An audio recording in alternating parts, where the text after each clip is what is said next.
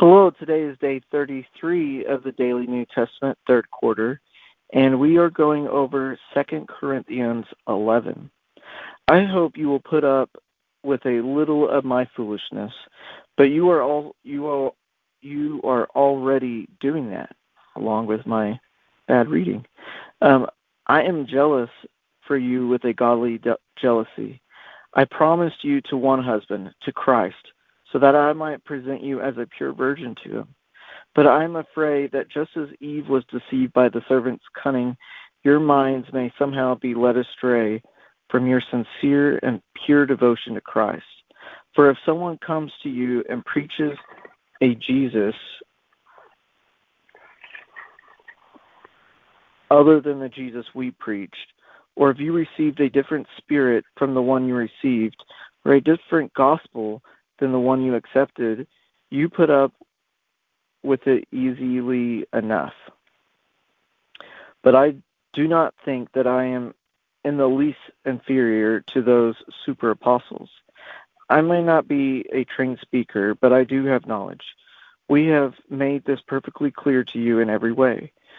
Was it sin for me to lower myself in order to elevate you by preaching the gospel of God to you free of charge? I robbed other churches by receiving support from them so as to serve you. And when I was with you and needed something, I was not a burden to anyone. For the brothers who came from Macedonia supplied what I needed. I have kept myself from being a burden to you in any way and will continue to do so. As surely as the truth of Christ is in me, nobody in the regions of Achaia will stop this boasting of mine. Why? Because I do not love you?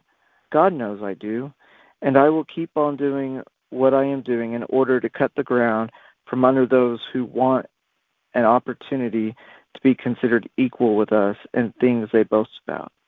For such men are false apostles, deceitful workmen, masquerading as apostles of Christ. And no wonder, for Satan himself masquerades as an angel of light. It's not surprising, then, if his servants masquerade as servants of righteousness. Their end will be their actions deserve. I repeat, let no one take me as a fool, but if you do, then receive me just as you would a fool, so that I may do a little boasting. In this self-confident boasting, I am not talking as the Lord would be, but as a fool. Since many are boasting in this way, as the world does, I too will boast. You gladly put up with fools since you are so wise. In fact, you even put up with anyone who enslaves you or exploits you or takes advantage of you or pushes himself forward or slaps you in the face. To my shame, I admit that we were too weak for that. When anyone else dares to boast about, I am speaking as a fool, I also dare to boast about. Are they Hebrews? So am I. Are they Israelites? So am I. Are they Abraham's descendants? So am I. Are they servants of Christ? I am out of my mind to even talk like this. I am more. I have worked much harder, been in prison more frequently, been flogged more severely, and been exposed to death again and again. 5 times I received from the Jews the 40 lashes minus 1. 3 times I have been beaten with rods. Once I was stoned. 3 times I was shipwrecked. I spent a night and a day in the open sea. I have been constantly on the move. I have been in danger from bandits, and in danger from my own country, in danger from Gentiles, in danger in the city, in danger in the country, in danger at sea, and in danger from false brothers. I have labored and toiled, and have often gone without sleep.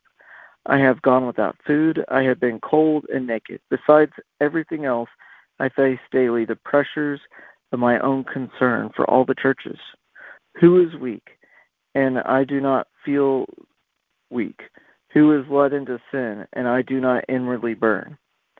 If I must boast, I will boast of the things that show my weakness. The God and the Father of the Lord Jesus, who is to be praised forever, knows that I am not lying. In Damascus, the governor, under King Aretas, had the city of Damascus guarded and ordered to arrest me. But I was lowered in a basket from the window in the wall and slipped through his hands. Just a side personal note to that. When I did my study abroad in Syria back in '07, my bus stop to go to the University of Damascus was right there at the wall where they lowered him through the hole in the wall through the basket, which was pretty cool. And that straight street where he met Ananias, I had to walk every day to go to my bus stop to go to school. Anyways, enough of my boasting. Father, thank you for Paul and for people like Paul throughout all of history and especially even today. And in the West, over here in the U.S., it's nowhere near like it was back then in these circumstances. And it's nowhere near as it has been in other parts of the world today, where people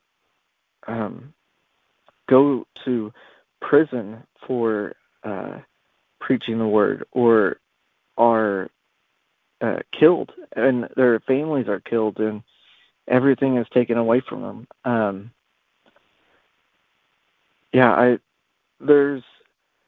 There are many people like Paul on the earth today, and I thank you for them.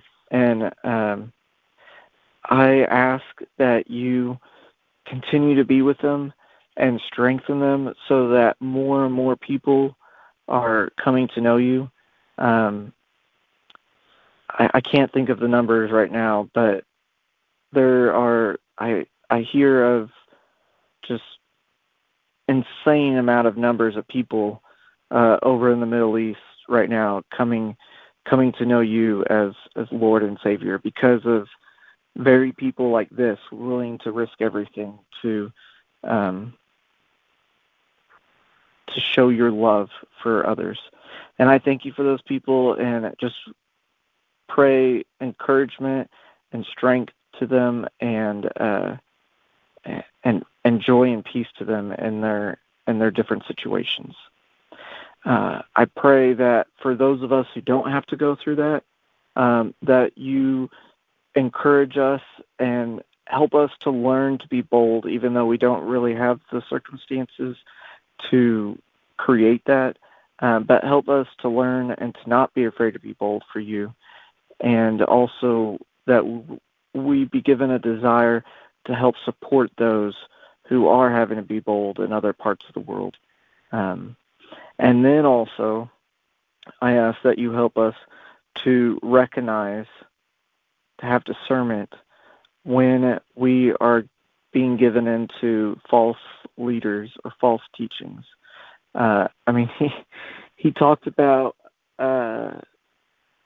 how people pushed them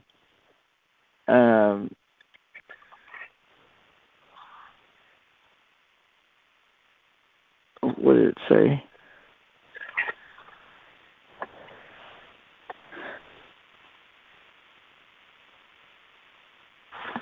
Now I can't find it. But they put up with the false teachings. And not only did they put up with it, but they let the people push them around. And he kind of talked about how they even would slap them in the face with it and kind of control them with it. And there's a lot of things are very similar today where we do that. And I'm speaking about myself here too, where it's just kind of easier to go along with that than it is to stand up against it, to kind of go with the status quo. And the status quo isn't always what your word is teaching. I know sometimes it seems like it is, but then sometimes it's not. So I ask that you, Holy Spirit, give us discernment to see when we're giving into those things and that courage to stand up against them. And that we would not have scales over our eyes so that we'd be blinded to this deceit, but that those scales be removed off our eyes in the name of Jesus so that we'd be able to see the truth and see you moving around in the world today as you are. And I thank you for that, and we thank you for all that you've done for us and for these amazing people like Paul that you have on earth now, just sharing your love with others. Help us to be like them, to be like you, Jesus. And we ask all this in Jesus' name. Amen. Have a great weekend.